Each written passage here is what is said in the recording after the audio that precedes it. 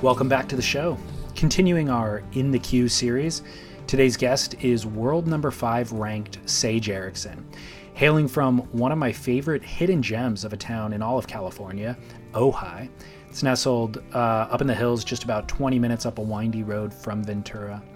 Sage has had an interesting professional surf career trajectory. She was a highly touted pro amateur at the age of 14, and her competitive career has had more highs than a lot of other competitors with multiple event wins, but it's also had more lows. She's fallen off of tour and requalified 3 times over the course of her decade on tour. She's publicly attributed those inconsistencies to a lack of focus or a diffused competitive drive. But then, once the spark is lit again, she'll bang out a couple of event wins on the QS and then immediately be back in the top 10 on the CT, and each time profess to have a newly stabilized head game. So, with COVID undermining the stability of the WSL events in 2021, Sage was actually the first person that I thought of and wondered, does this instability shake her mental focus, or is it the exact type of uncertainty that will keep her engaged in the process? So I asked her, and she reveals all. So without further ado, my name is David Scales for Surf Splendor, and here's my conversation with Sage Erickson.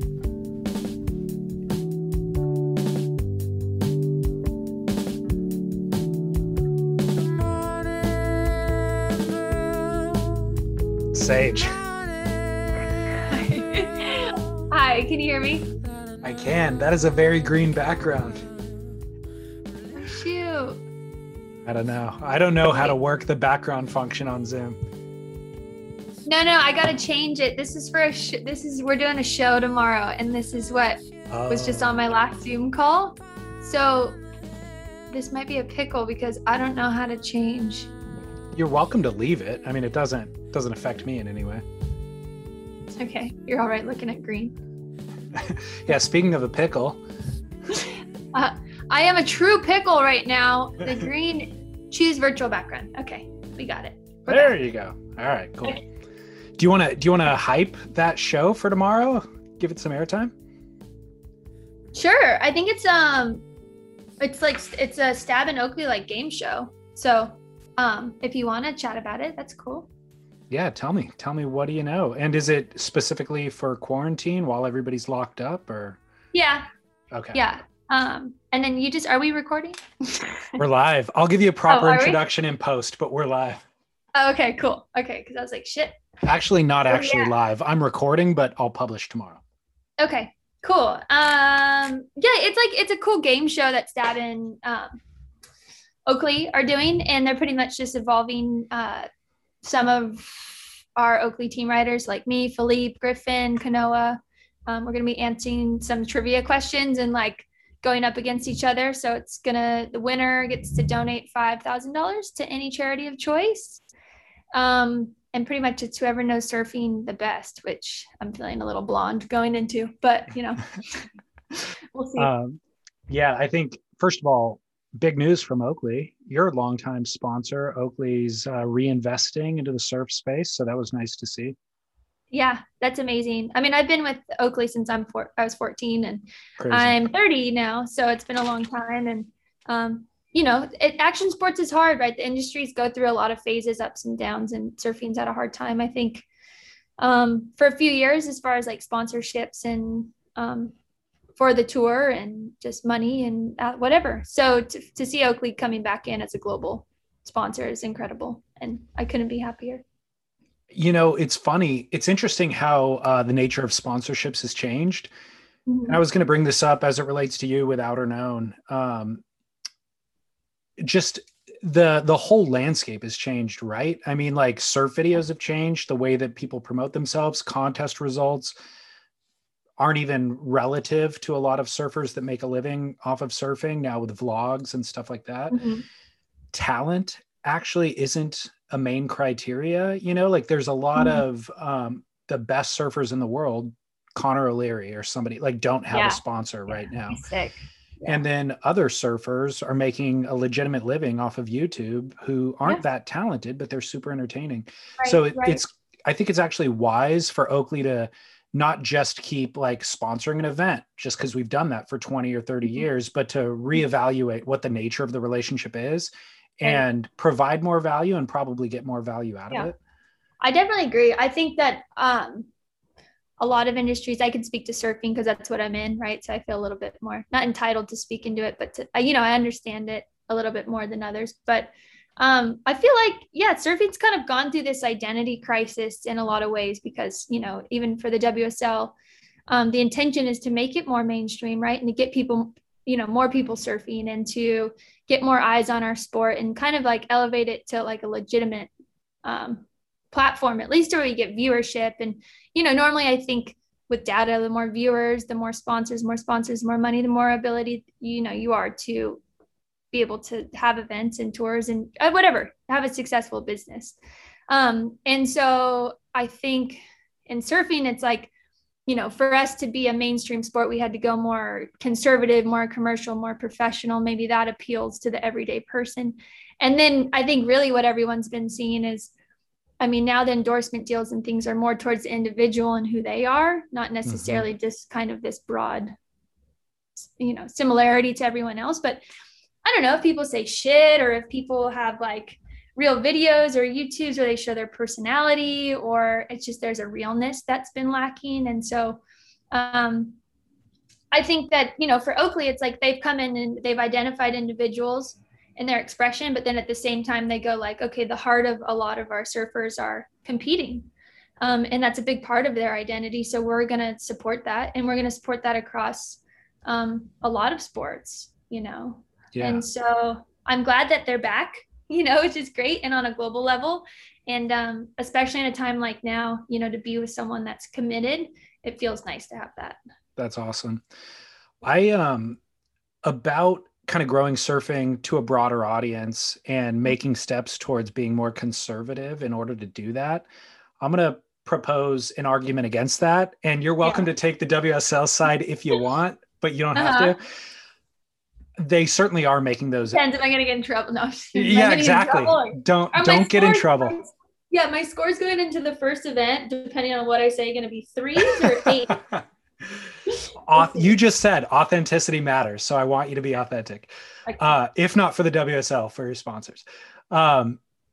So it's clear that the WSL has chosen that path, which is let's steer towards conservative so that we appeal to a broader audience. I would argue that is a fool's errand, and that you'll end up just alienating the core, and the people, the broad market actually won't even aspire to be the core anymore. The reason why kids in middle America would buy Billabong or whatever was because of Andy Irons, or Quicksilver because of Dane Reynolds. And those guys weren't ever hedging. They were always being themselves, their authentic self. And so I always point to the example of the UFC, where 10 years ago, you never would have.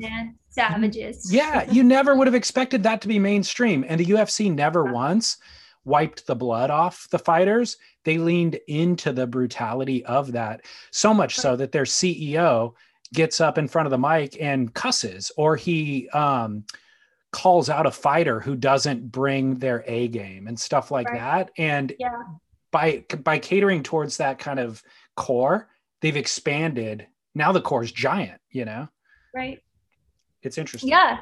No, it's super interesting. UFC is brutal. Like, I don't know. I've gone through seasons where I've watched it, and then I've gone through seasons where I was like, wait, is this inhumane? Like, how can I look, I know it, if I'm sold, obviously, because I can convince myself that watching other people harm each other is a sport, and there's a practice and there's an art behind it. And whether that's a marketing tool or that's true, it's worked for me. But I think though, there is a sense of rawness, and there's a sense of uncertainty, and there's a sense of, there's work that goes into it. And then there's this moment where no one knows what's going to happen. It's so intense that at the blink of an eye, something, someone could get knocked out, something crazy can happen. And so I think, in surfing, sometimes if we're leaning more towards a commercial audience, it gets pretty boring.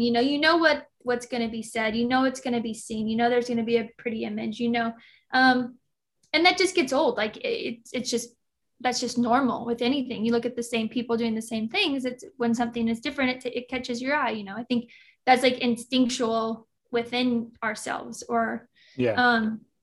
so I hope that there's more kind of free expression that is portrayed by WSL. Yeah. It's hard because I feel for them in ways too, because they're limited to who will work with them because Of of what course. content is produced. And there's a very fine line in that. And so it's like, it's a rough place. Like, all I can say in my defense is, as an athlete, I'm treated well, and Yeah. I'm, my tour on the women's side with equal pay, and the respect that we're given and the voice like from them is heard. So, as an athlete, it's a great place. And I'm curious to see, like with everything pandemic and all this, like it's a huge upshift in everything. So I think it's a good time to either move in a different direction or maybe try different things, or Totally. yeah. And they certainly are. And a lot of those kind of the rescheduling, the shuffle of the events was set in motion before COVID even. Crazy. So freaking crazy. Yeah. So let's talk about 2020 first.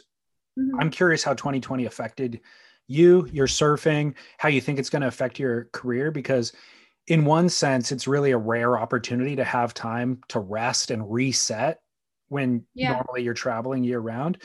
But in the other sense, it cuts right into prime time of your career, like one of the optimal performing times of your career, and you miss a year. So do you think that it'll benefit or hinder your competitive career ultimately?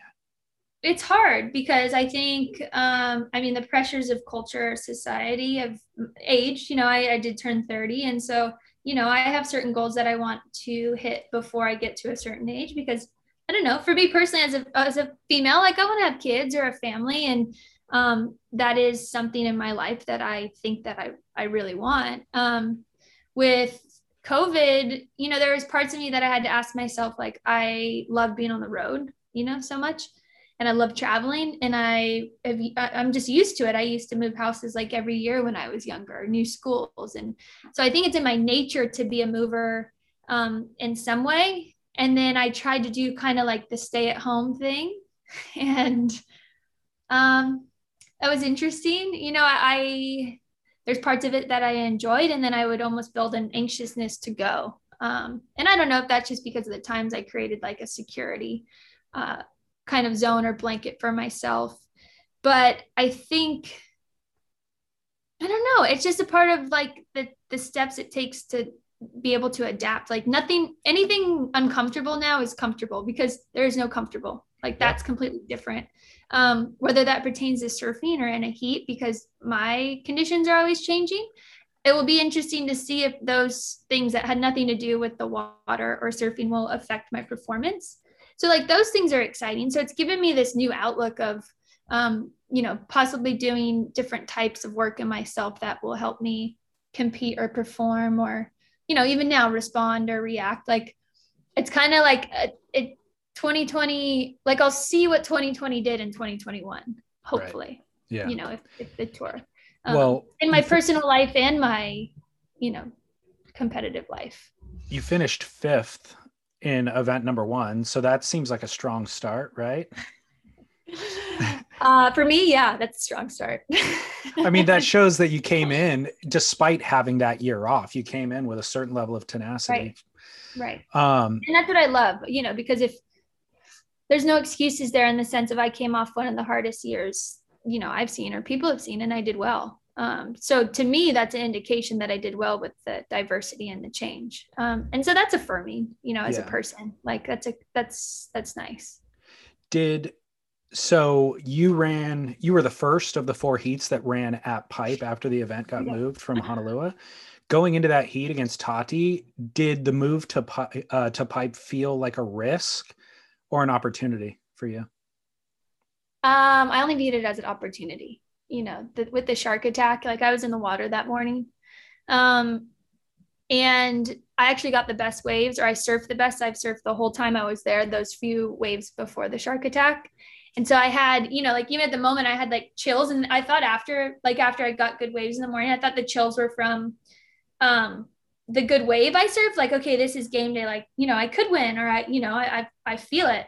Or the chills could have been because I get them right now, like talking to you. Like it could have been that there was a shark in the water, or what was going to happen. Like it's crazy. Like I seriously, my whole body, like, that is crazy. And I think, I don't know. What I knew in my spirit is that I didn't feel right competing in Maui, in Honolulu, like for the place's sake and for the guy that got attacked sake. I was like, I put my hand up first in our meeting, 2 hours later, being told that, we're probably going to go to Pipe, one of the scariest waves in the world, the gnarliest waves, hardly have ever surfed there. And I put my hand up and I just said, I don't feel right going out to Honolulu and seeking for my own victory and me winning when someone, something so tragic just happened. Like this place needs to like lay to rest, and this guy, and they deserve the respect that they do. And if I'm being honest, was I freaking nervous as hell to go to Pipe? Like absolutely. But I think in my life, I've always looked at things as I only know what I know. And if nothing presents itself that makes me uncomfortable or out of my control, then I'll never grow. So I'm like, I don't really like big waves, and I am afraid to be held underwater. And I am afraid of reef. But does that say I can't do it? I don't know. Like, I wanted to look at it as an opportunity. And especially beginning of the year, I was like, okay, God, like this is a big learning curve for me, going into the year. If I can tackle something as huge as surfing Pipe for the first time on the tour for the women, I'm a part of history, and I'm pushing myself where I wouldn't. So, I saw it as an opportunity. I would have liked to surf, not without the shark attack. I would have liked to finish that event in Maui in the sense of, I felt really good surfing wise. And I had good momentum, but it's okay. Yeah.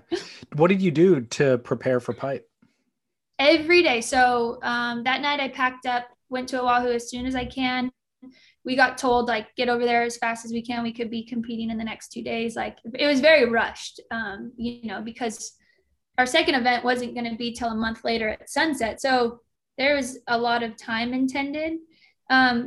I made myself every single day until we surfed. I made myself surf sunset or Pipe, only 2 waves. Didn't matter the size. It was either there or there. I paddled out to sunset. It was, huge. I paddled out by myself, and sat in the channel. I gave myself the space. It was like, I don't care if I'm the furthest person in the channel, like however long it takes, like every day that I go out here, or every hour that I move closer to a bigger wave or closer to being comfortable, like that's my process. And that's okay. But the first step is me getting out here, because I didn't even, parts of me didn't even want to do that. Or Pipe, and that's what I did every single day. And there was one day at Pipe, I paddled at sunset, but I didn't paddle at Pipe because it was freaking, Krista paddled out and she had Jamie O'Brien, and I was like, I can't do it. Like, I can't. Even Tati did it, and Tati was who I was going to be competing against. And I was like, I just can't, like, I can die. Like, 100%. I'm looking at waves that I'm like, if that broke in front of me, I could die. And I was like, I can't risk it. Like, so what do you do moving forward? I mean, there's a real possibility that Pipe ends up on the women's schedule. And how do you prepare against those fears that you're talking about? Well, I think just more time in the location, more time spent out there, and giving myself the time to get comfortable with it and understand, like, big wave surfing and surfing Pipe, like, there's just things that they look impossible. Like when I was out surfing and I was watching Jamie or John or anybody, like the way that the wave breaks, like this is impossible to me. I don't know what line, how to get down this. Like I can get down this. Yeah. So like things that were impossible watching these guys. But the more I went out, I understood, like, oh, the way that you lean, like, so if you're on a 6-foot wave, I know this is so technical and like nerdy, but it's, it's like really cool things. But if you're on a 6-8 foot wave, like I'd always lean back, right? And then you put your nose up and then you overcompensate, you nose dive and you just eat shit, or you go over the lip. When I always hear like those things, like you have to commit, blah, blah, blah, And I'm like, you really have to commit, because when you're going down a 6-8 foot wave, you have to lean forward so you keep a rail in that wave so that you actually hold a line. I didn't know that. Like, I didn't understand that concept until I was actually out there. And I'm like, who the hell leans forward off a 6-8 foot cliff? Like, and then goes, oh, I'm going to like trust that this is going to happen. The only way that I learned that was over time and putting, you know, like being aware and like focus. So I think it's just more time in the water, and allowing that space, and just understanding that things that look impossible aren't, but there is a formula. So who taught you that formula? Who told you exactly what you just told me? That was like self-observant. Oh, okay. Well, I was going to ask. I mean, my mind was so blown. I have amazing people that help me, but as far as like that realization, that was an experience thing. Carissa, you said, was working with Jamie, and obviously Tati was working with Ross that event. Do you have a coach throughout the rest of the year? Do you rely on specific people at specific stops? I mean, I have amazing people of like that are like family and friends. Like, not, I mean, they are friends. They're like brothers and coaches. But in the past, Tommy Whitaker, he's been my coach for like 4 or 5 years. He's from Australia. Like, he's been with Oakley since I have been, and he was on tour, and so he's helped. And then as of like a year and a half ago, Jimmy Hogan, he's like this old school, like core surfer, originally from California. He's just like he's a bulldog. Like, he loves to compete. He eats, breathes, sleeps, surf. And I think I have an appetite always for different ways to go about something, or different ways to see something. And so, you know, some people could be like, oh, well, it's unloyal to not stay with one person. And to me, I think that lacks seeing or being introduced to a new perspective.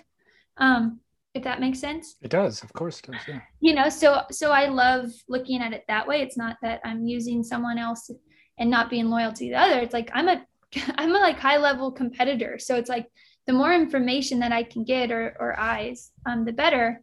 And even like Nathaniel Kern, he's been like my best guy friend since I was 15. And he knows me so well as a person that even to have him help me was like, he could take care of the emotional insecurities I would have of like understanding, you know, I'm not comfortable and how to respond in that way. So, I mean, I didn't have a local, you know, Carissa does well. She hires every local at pretty much every location. Yeah. And, you know, sometimes I think that's a huge advantage. And I think some of us girls feel that too. And we're not in a place to be able to do that, whether it's, you know, financially or whatever. So. Does Jimmy travel with you? Jimmy's the man. Jimmy, yeah, he traveled to Australia with me last year. And then he came to Hawaii and did some coaching, a few events. I think he had some things on. He's the head coach for the Olympic Costa Rican team. So he's pretty busy too. Yeah. But that's kind of something too. I get a little overwhelmed at events. So I kind of get into like a spiritual kind of place. And so I'm finding as I get older, I really like the time coaching spent outside of the window. And then I like to be in my own kind of system during the event. So, but we talk all the time. He runs me through like game plans, and he loves to talk. Yeah. I presume that you were looking forward to both Snapper and Bells. Yeah. Do you think that this reshuffling of the schedule benefits or threatens you in your chances? Benefit. Does Easily. it? Yeah. Like I won the QS twice. Like, I've fallen off tour. I'm one of the only surfers that has taken a year to get right back on 3 times. And these waves are in QS conditions. I do great in beach breaks. I love unpredictability and crappy conditions. And, you know, so I think it really helps me, honestly. So that's a good point. I was having this conversation with somebody, and I didn't mention names, but I said that exact thing. I was like, you know, who's going to do well is whoever has proven at QS kind of level waves, but with CT level competitive savvy. Like that'll bridge the gap, because I don't know, some of the on the male side, like Jack Robinson, I was really looking at him for Sunset and G-Land and that stuff. And now it's like, oh shoot, how is this going to affect him? Right. Yeah. But I think everyone's fantasy teams are going to look a lot different than probably what originally, just like you're saying, for sure. Totally. So what about, so if Chopu runs and it's pumping 8 feet, do you view that as an opportunity or a risk? It's opportunity. Because it's the opposite of what you just said. Exactly. And so that's why for me, it's like everything's an opportunity because like, in my career, it's time like to push myself even more, like, and it's my job. Like as crazy as it is to watch the highlight reels of people eating shit and people getting work, like that's supposed to be me too, like that's my job. So am I going to be, scared as hell? Like, probably. Do I have time to prepare? Yes. Is that my first choice of having a left on tour? No. Would I like a wave that I can just turn and rip? Yeah. But what do? Those are things out of my control, but it's my job to like show up and do the best that I can. Like, can I get the other thing is for me, I always think about my brother would always tell me like, you can get the best shot of your life. Like you've got not security, water patrol, you've got every camera on you. Like if you're going to go for it, now's the time to go for it. So I always think that in the back of my head, like, oh, I want the big photo of me at Chopu, like a crazy wave in a jersey, like when I'm old grandma looking back. And you can get the best wave of your life too out there, just period. Yeah. So you mentioned kind of the ebbs and flows of your competitive career, falling off tour a couple of times, but then also coming back and winning events almost immediately thereafter. And I feel like you really have reinvented your surfing almost each time. Yeah, you're welcome. What do you attribute that inconsistency to? And then how do you kind of mitigate against the inconsistencies? Yeah, it's a big question. Not that I get jaded in different areas. I don't know. I fell in love with different things along the way. Like, so it's hard for me. I wasn't engraved to just compete or to think about competing. I don't like, and that's a battle I've had with myself. Like there's a lot of me that is dependent on it because I love it so much. And I appreciate the work that goes into it. But there's a part where I don't go to bed thinking about, winning or beating girls or like, it's just naturally not there. So I think there's inconsistencies because I focus on different things, or I'm not as excited about competing, or, even my talent development has taken a long time for me to truly feel confident in my talent that, I do have enough talent as the top girls. And I think, that was kind of a battle. And then I think I don't know, I do well with a little bit of fight back. I'm used to it kind of in my life. So it's like when I have the pressure of the fight back, I perform. And I perform under pressure. So when I'm kind of like, not lazy, because I don't think I'm a lazy person, but when I'm fired up or there's pressure, I do better. But it's a fine line, right? Because then I put myself in these pressure situations that are uncomfortable and intense instead of just be consistent. I think I am now, though. I think that's what the difference is. I truly believe in myself and in the time it's taken to feel what I feel in my mind and confident. And then I do trust my ability and I do trust the development process of technique and positions being hit and like actually breaking those things down before I just go out and surf. And I think I've also always had a will to be better. I just naturally have that, like, what can I change? What can I do? Like I don't let myself feel victim to my circumstance and in a way of like, I can only control what I can, and what I can't, how can I be better? Or how can I adapt? Or I can watch someone and not be, like, I'm not a jealous person. So I can look at someone and be like truly thankful for their example. Cause I myself, I don't feel like I'm a pioneer. Like I don't like being the first. And so I like references. So I don't know. I just watch. And in the years where maybe you weren't having the best competitive year, maybe 2018 or something, are you less happy? Are you less happy when you're losing? Happy. I don't think I ever lose my joy. I don't think I lose my joy as a person. Do I get disappointed or discouraged or down? Sure. Yeah. Like, I try and maintain a happy physique because I know that should tell the inside that I'm happy and therefore, but yeah, like it's that losing sucks. Like, Okay.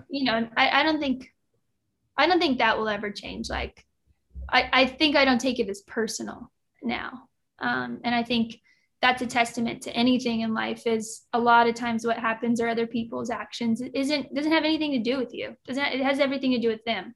Yeah, of course. So I think Well, that's a big thing. the reason I ask is I question the happiness of the people who actually are winning at all costs, and they're just so tenacious, and you have to like sacrifice relationships and time. And I think maybe the ends justify the means and it's worth it. But I do question, like, is that a healthy disposition and headspace to live in for years on end? Whereas the way that your post career is going to be really freaking hard. Or you just have to figure out how to shift into a different lifestyle. But kind of the way that you're explaining your disposition, it actually sounds like a healthier headspace, period. And so if you can have a good career and be happy throughout all of it, that's kind of a more complete existence. Do you know me? No, I'm listening. I'm a listener. I listen to what you say. It's so great. Yeah. I mean, that's my whole thing. I think that's why I've limited pushing myself in areas because, the result isn't ultimately what makes or defines me, and a part of that is because not that I would rather have subpar results and live a happy life, but sometimes it is like, sometimes I do want to enjoy the people that I travel with, and I do want to experience the places I go, and I do want to have fun, and I do want to surf more than I should before event day. And I do not I'm really free in that way. And because those relationships, I really do emphasize like post-career and those bonds and things that I'll have for the rest of my life. Like this is only a little part of my life. Totally. And to be number one, like you do, just like you said, you sacrifice family time, relationships, boyfriends, like all of those things. And it's hard to do that. So I think you're right on. Like, I don't know the best of the best, what their true joy looks like, and if that's compromised. But I know being an athlete, it's fucking hard. Yeah. Well, you've got good years ahead of you in terms of competitively. And do you think that you can figure out how to do both things to win a world title and still maintain a healthy headspace? Absolutely. I definitely think, sometimes I ask, I'm like, do I want to be world champ? I'm like, I don't know if I can see myself world champ as gnarly as that is, because of what it takes. Top 3, I'd be stoked with top 3. Isn't that sad? People would be like, why would you limit yourself like that? There's parts of me that I'm just not realistic, but I don't know. I think about the two people who defy everything that I just said that I could think of off the top of my head are Steph Gilmore. She seems to have figured it out. And I don't know if her initial world titles, she might've been more dogged in those initial world titles and then figured out kind of how to live in a healthier space afterwards. But then John Florence also, I feel won 2 titles and then realized he had to be a dogged competitor, with the Zeke Lau incident and Bells maybe being the jumping off point. But John just won on sheer talent and I don't know what. And now moving forward with Gabriel and Idolo and guys, he's gonna have to find that next gear of competitive savvy to really go head to head with those guys. But both of them seem to have figured out the equation that we're talking about, I think. Yeah, I think you just have to be creative. With who you travel with, where you spend your time, what you enjoy doing, what your priorities are. You're focused, but it's not very singular. There's a lot of context around, and it's making sure there's boundaries put in place. People always want to hang out. People always they expect something from you. Sponsors have obligations. It's just it's a never ending, you're always getting pulled from your focus. So I think just being strong in like my boundaries of what I'm able to do and whatnot, and what requirements, and then just prioritizing like every day, what is a priority. So, my focus is on competing in the tour right now. So it's like those checklists come first before anything else. And the emotional, whatever sounds like not self-centered, but it's like, I'm not responsible for anyone else's emotions of what, I'm doing, because I know, but I also know that I check myself, like, I'm not being rude, or I'm not being a bad person in the sense of like lying, cheating, stealing. Like, I'm not doing those things. So however someone else feels around me or what that looks like, it's not to say it's not about them, but it's not about them. You could be better to them if you're being good to yourself too. Exactly. Yeah. Congrats on the Outer Known deal. Thank you. Isn't it pretty? It is. Well, even having a main sponsor is a rarity these days. So it's no small feat. Yeah. So what do they expect of you and what do you expect of them? They're the best. I love them so much. They expect me to be me. They expect me to do the things that I love, do it honestly. They expect me to give the earth respect, give people respect. They, they're a wonderful company. The CEO, Walker, John Moore, head designer. I don't even know John Moore's designer. I mean, he's half co-founder with Kelly, but their team's just amazing. They're really holistic in the sense of like, they really do care about the planet, and they care about the future, and they care about the heart of people. And a lot of times that's connected to something on this earth, right? And I mean, they kind of just give me free will, which is, I always felt like that's how it's supposed to be. A lot of companies preach that, and they don't do that. You live under a slogan, you live under a narrative, you live under a summary, your bio of, what's kind of created, and they don't limit me in that space. They teach me a lot too, circularity, materials, fabrics, uses. It's crazy. I had no idea, because that's my whole thing with them, is I didn't come in as like some sustainable god. Right. Even in the textile industry, like I didn't know that much. I knew how to care for, what I can do to make a difference or a change, but I didn't know what exactly that looked like. And I think what I expect out of them is just the same that they expect out of me. And they're really collaborative. Like a lot of companies say, oh, you're going to come in, like, welcome to the family, like family this, family that. And you're not really included in areas, or you are until you're not needed. And I mean, I can sit in on the company meetings with them and listen to their numbers. I can listen to their strategy. I can listen to places that they're having a hard time in, so that's cool. And I mean, I just am so honored. It's Kelly's company, Kelly Slater, the best of all time, took interest in me as whether a surfer or a person. And, I've listened to a few podcasts of him besides the interactions that I've had in my career with him. And like, he's incredible, like so multidimensional, so amazing. So actually like really caring. And it just feels good to be a part of it, Why do you think they picked you? I don't know. God is good to me. I don't know. I think I don't know. Like I don't know. I work hard and I try and put my best foot forward, and I try and problem solve, and I care, and I don't know. I love people. I love the earth. I don't know. I think it's a good fit. It was a good pick. I didn't see it coming. And when I saw it, I thought it was a perfect alignment, perfect partnership. Thanks. Are they going to be disappointed when they hear what you said about you maybe not seeing yourself winning a world title? I don't know, Walker, CEO, Kelly, like maybe. I mean, ultimately the question.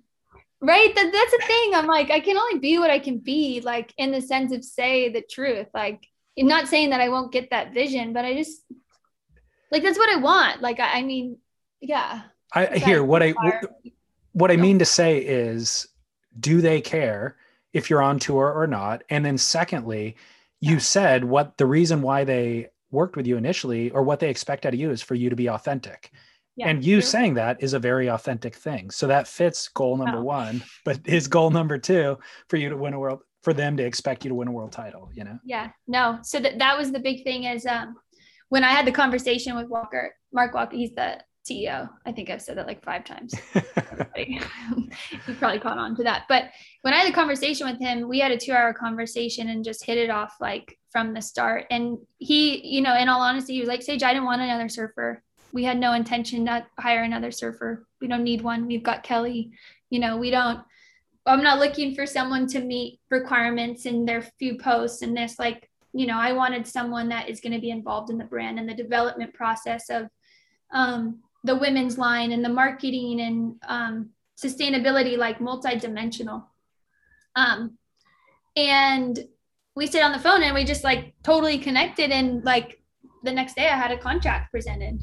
And for me, that was so cool to hear, because my contract's not dependent on a world title, right, or surfing in general. So that's freeing for my heart to, you know, because my heart's in competitive surfing right now, but I don't know where it will be in a few years coming, but I know that they'll still, you know, be behind me and supportive. And it's so nice, you know, like company sponsorships are so controlled. I can't tell you like enough about that. So it feels like a healthier partnership that allows you to kind of, it relieves a lot of the stress that maybe you might have for trying to honor an obligation in another situation. Right. And you know what, to be honest, like that was something, because if I was to look at myself 6 years ago, and I had 2 sponsors, Freestyle, who's been with me since I was 14, in Oakley and Channel Islands.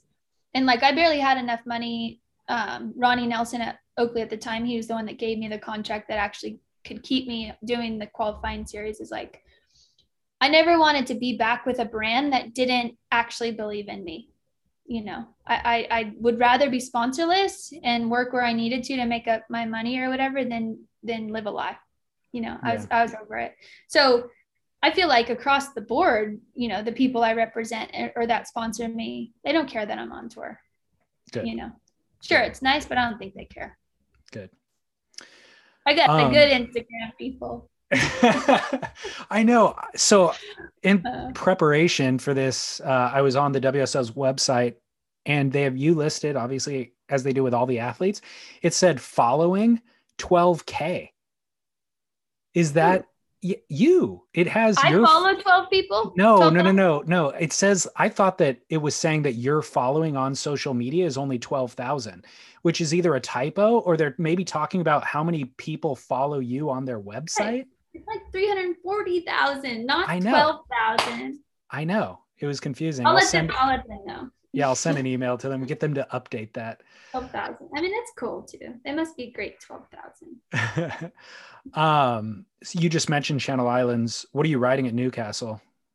Ooh, I kind of went a little bit more. Well, actually, I got a 2 Happy in there, which is the newest model. I kind of went back 2 years ago to my old models, like a Fever. Because it's a beach break, I'm riding like a Swallowtail Flyer, epoxy probably, which is my US Open board that I won on. Is it the exact same board? DFR. I have that exact same board. Okay, but that's not it. That's been here for 2 years. Yeah. Oh. I mean that's here. That's gonna be. I am gonna ride that board, but that board has actually been stuck in Australia for 2 years. Oh my gosh. Since last year, so I haven't ridden that, and so that will definitely be taken out. And yeah, so DFR, Fever, Flyer, Swallowtail, and then the 2 Happy, their newest model. I couldn't stand the Happy. I love you guys, Channel Islands. You're the bomb. Couldn't stand the original Happy. The 2 Happy is incredible. I can't actually get off it. All conditions, just fast, responsive. I would say I'm doing some of my best surfing on that board. Can you explain the design difference between the Happy and the 2 Happy, or should I rely on Britt Merrick for that? Yeah, I'd say Britt when he did the podcast. Yeah, no, he'll get all nerdy and technical. I trust them to do what they do, and then I just am the salesperson that makes it look nice. Yep, winning events on it. Yes. What day are we in of quarantine? Is this day 9? Mm-hmm. How's it going?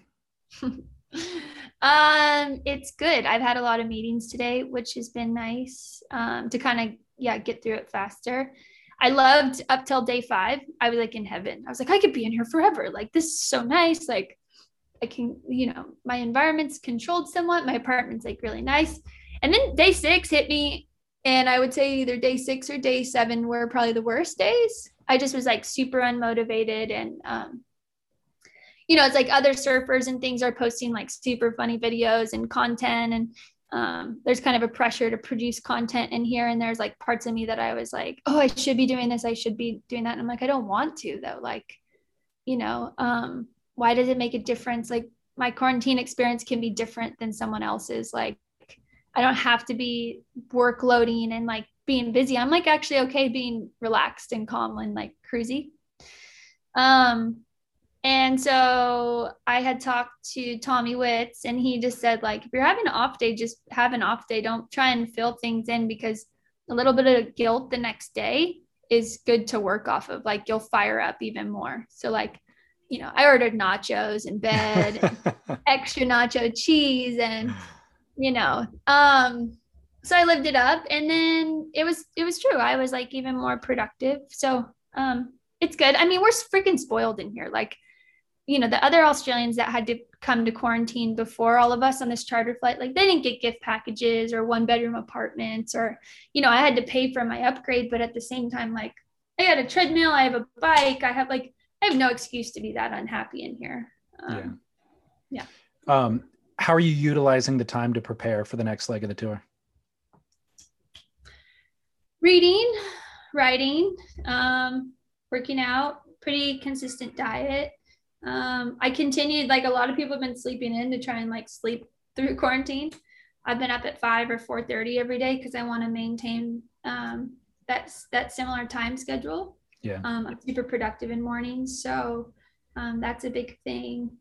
But yeah, mainly just that. Nothing too intense. We had an Olympian athlete come on our surfers call with WSL yesterday, and she talked about just how her experience was in post and getting out of quarantine and actually feeling really overwhelmed by the world stimulation and so many things going on, to just like kind of ease into the next couple days when I get out, and don't try and fill up a schedule and feel counter. I don't know if it's an athlete thing or a human thing, but you just want to like be super productive because it makes you feel like you're doing something, and sometimes it's not doing anything.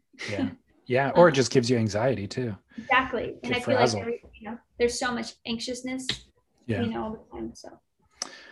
Well, I appreciate you taking the time out of your busy day to chat. I know you got a bunch of Zoom calls, but we'll be looking forward to seeing you in Newcastle and anticipating a big win. Yeah. Heat 3. Me, Carissa, Philippa Anderson. How does that feel? I'm feeling good. I'm excited. Good. Well, we're excited. We're excited to watch. Of course. All right. Best of luck. Hey, thank you. All right, see ya. And we're not going back into rags or in the hole, and our bruises are coming, but we will never fold. And I was your silver lining, as the story goes. I was your silver.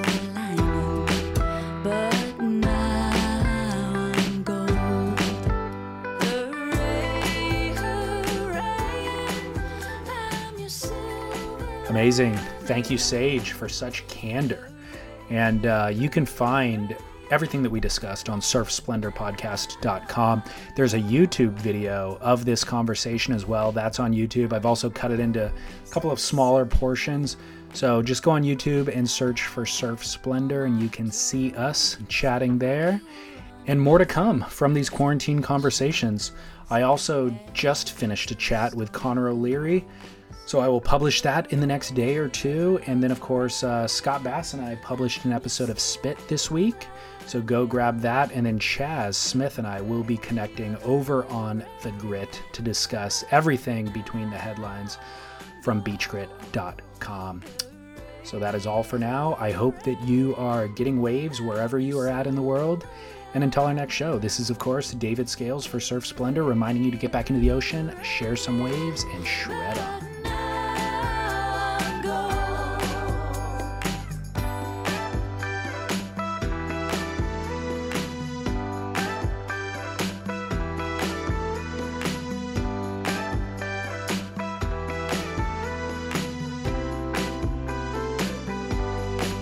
In the grass it was a ticking, and the sun was on the rise. I never felt so wicked as when I willed our love to die. And I was your silver